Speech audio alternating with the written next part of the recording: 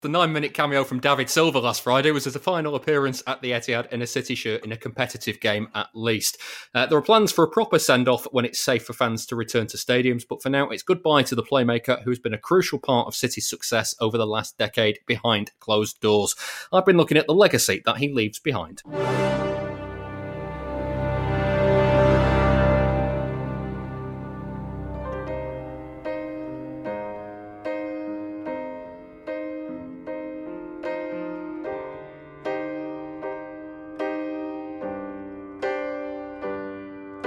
This is the end. Hold your breath and count to 10. Sometimes it's hard to say goodbye. The black and white photo was a real tug at the heartstrings, wasn't it? I think I speak for all City fans when I say that was a very sad moment. My principal emotion was pride at how this wonderful, wonderful footballer was given the best years of his career to City. As Richard Burns explains, it's not just the City fans who are waving David Silva off. We sort of think of us as fans having one last look at David Silva, but then Silva posts that picture and it's like, God, yeah, he has to have one last look at the Etihad. Dan Burke feels honoured to have seen a player of Silva's quality at the Etihad for so long. We could have played for any club we wanted to, but I think it speaks volumes about the culture that's been created at City that a player like David Silva didn't feel like he needed to play for anyone else. There's a lot of talk when we sign players like Silva, Yaya Toure and Sergio Aguero that they were just mercenaries who were only coming to City for the money. But, 10 years down the line, they've made loads of brilliant history and made a few people eat their words, I think. Adam Carter thinks it's been harder to deal with because of how long Silva's exit has been planned. We've not had to deal with these kind of exits where we've known they've been coming for such a long time, but this one's been really drawn out, and just with each passing day it gets a bit more sad, really. Looking back through Silva's career, he actually played at the Etihad before he signed for City in 2010. It was for Valencia in the Thomas Cook Trophy, where he scored the only goal of the game. Nedum was in City's team that day back in 2007. I just remember thinking, we thought we were going to be good at City, but oh Lord, were they good. You're the only one of us that's ever got near to playing with him. What was he like? Oh wow, to be fair, you say that, I didn't get that close either. I tried my best, but, he's David Silva. He's do you know what he is? So he's a magician.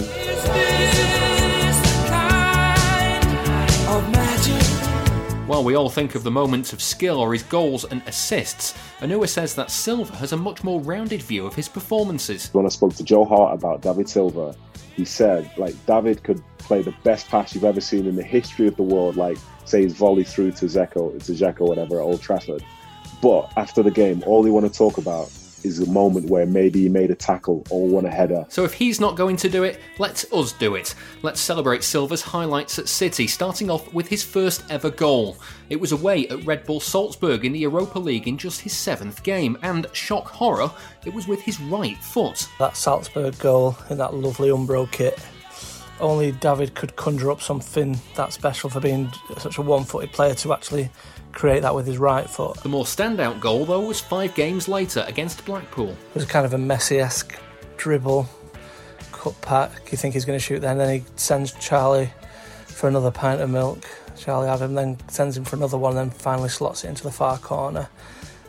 Something we'd not really seen since King Clancy or maybe a bit from Benabia, so we were that really opened our eyes as to what David could bring. His first season was a major success. In his 50th appearance, he helped City qualify for the Champions League for the first ever time. Then, in his 51st, he won the FA Cup. Early in the next season was that classic assist for Edin Dzeko too in the 6-1 derby win at Old Trafford. He receives the ball in such an unlikely position to play that pass, but he receives it with his body shape being impeccable. He times it wonderfully on the volley in a position that made it harder for Dzeko to miss than to score. The title followed at the end of that year, with a second title not far off under new manager Manuel Pellegrini.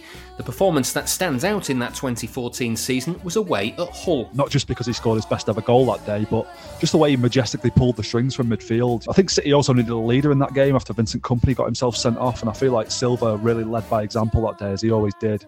I'm still in shock that he took a shot from that far out. So, this is a guy I've seen pass from inside the 6-yard box before now. The next season, Silva marked his 200th appearance for City with 2 goals against Crystal Palace, before scoring again on his 250th.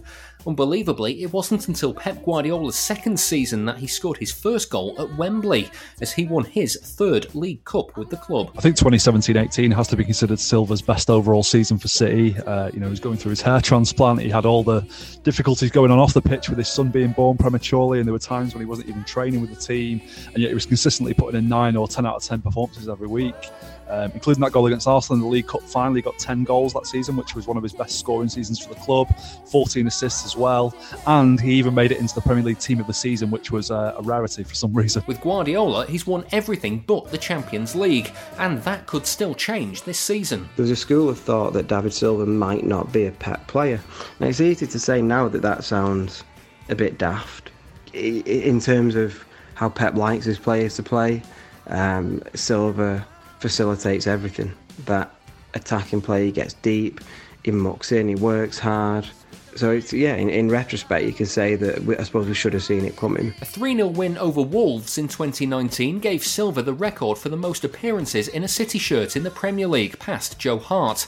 Here's Adam Carter again from the Stat City website. If anyone deserves it, then it's David. Never a concern off the pitch, and always does the right thing on the pitch. A star will never ever forget. A player will never be repeated. His final appearance at the Etihad, that 2-1 win over Real Madrid, was his 435th for City. One more will draw him level with former defender Willie Donachie and take Silva into the top 10 appearance makers for the club. 2 more gives him the 10th spot outright, and Donachie isn't unhappy to drop to 11th in his place. Just to be talked about in the same breath as him is an honour for me, because he's been a fantastic player for City, won so many things, it's been brilliant for the club, but his just behaviour on the pitch has been superb. What a gentleman. He says it shows what Silva has brought to City. I'll be delighted for him, especially in the modern day when loyalty isn't so prevalent. To make that number of games at one club is fantastic, and I'll be pleased if they get more and more players like that, especially, as I said, in modern society where there's a lack of loyalty. It will show that Man City are being successful when they're looking after the players. All of that depends on Silva playing against Lyon and then City making it further into the Champions League. However it ends for him and for City this season, it's fair to say that the last decade has been an absolute blast for both the fans and everybody connected to City. One more time, got me feeling so free. We're gonna celebrate and dance so free. One more time, this got me feeling so free. We're gonna celebrate and dance. I'm Clyde Tilsley. Yeah, I know. Yeah, Barmy Night, Barcelona, all that. Yeah, that Clyde Tilsley. You're listening to the Blue Moon podcast. Enjoy. Get involved with the debate on Twitter at Blue Moon Podcast. Of course, with the news that it's looking like Lazio, where David Silva will move on to, then it might not actually be his final competitive appearance at the Etihad. All it takes is a meeting between the two sides in the Champions League in years to come, Alan. So it might not be it. Exactly. I mean, wouldn't that be a funny, bittersweet moment? Horrid. Really? It'd be absolutely horrid. It's. I mean, he's going to get. Should that happen? Should the gods of probability pull that one off? And let's face it, the gods of probability can be fairly cruel to us at times. It's going to be a bit. He's obviously going to get a hero's welcome, isn't he? And if he can you imagine the Etihad booing his every touch? No, I can't.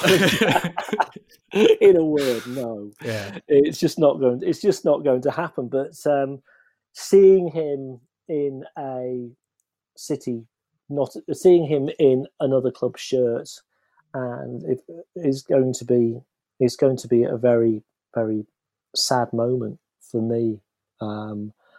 It feels. As a fan, what does it mean to have had someone of his quality at the club for so long? It's vindicating, isn't it? I mean,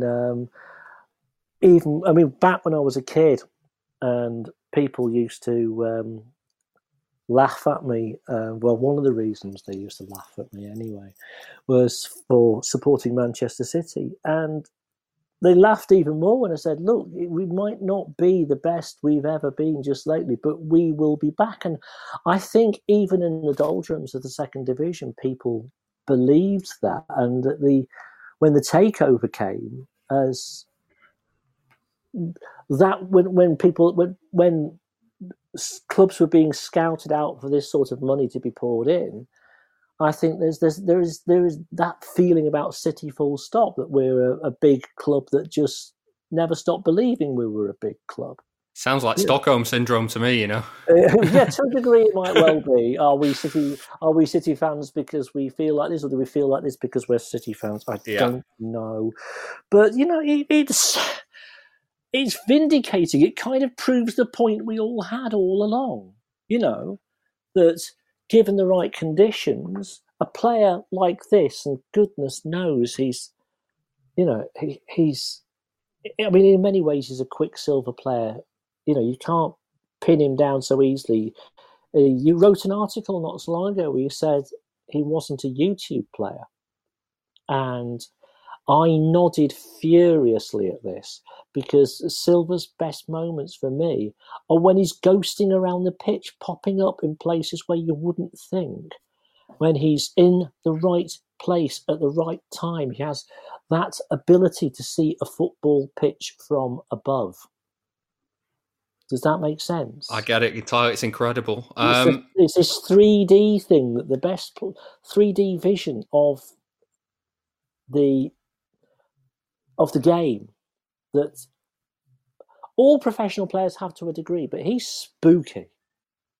He always was something else. Jack, I hate to bring this one to you, knowing full well that's who you support, but some of his highlights. I know, I've been reading the notes. I can't believe you're doing this to me. I'm so sorry. But that goal against Blackpool is the one that stands out for many people. Horrendous defending. It's just incredible football. You can't defend against that. I'm sorry. No, I was sat in the stands watching it, thinking, flipping out, who the hell is this guy? It's just, he's just been magnificent, hasn't he, for 10 years? David Silva's a sort of player that you just run out of things to say. It's all, everything you need to say about Silva's already been said a million times before. He's an owl. He's got eyes at the back of his head. It's been a real privilege to be able to watch him. Particularly, so I've moved up from London 4 years ago, just before Pep arrived, and to see, and before that I didn't really watch City live that much. Before that, you knew Silva was a fantastic player, but after it, and then to see how his role has changed under Guardiola has just been ace. It's been one of the best things about the job. Yeah. I've loved it.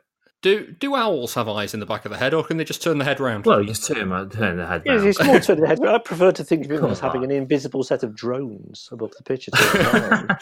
It's just the only way he is it. Sort of feeding back to him so he knows exactly where people aren't. I mentioned before about him coming back, and it might not be his last game at the Etihad. You remember the Zabaleta game when he came back with West Ham? Well, West Ham not getting absolutely battered that day, and he came off or came on, and the whole ground stood as one. Yeah. It's destined to happen for whoever of that kind of 2012 to 14 era comes back. They're destined to get that sort of reception.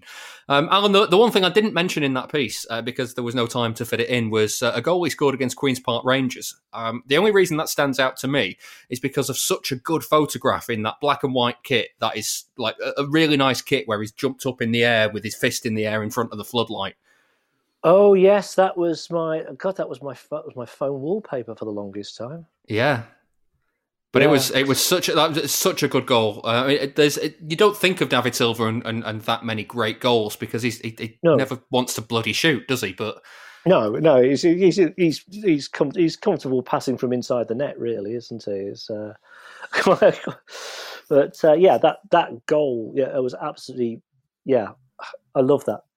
It was my phone wallpaper for the longest time, and it was It says "Hello, sexy" my wallpaper these days, but that's another story altogether.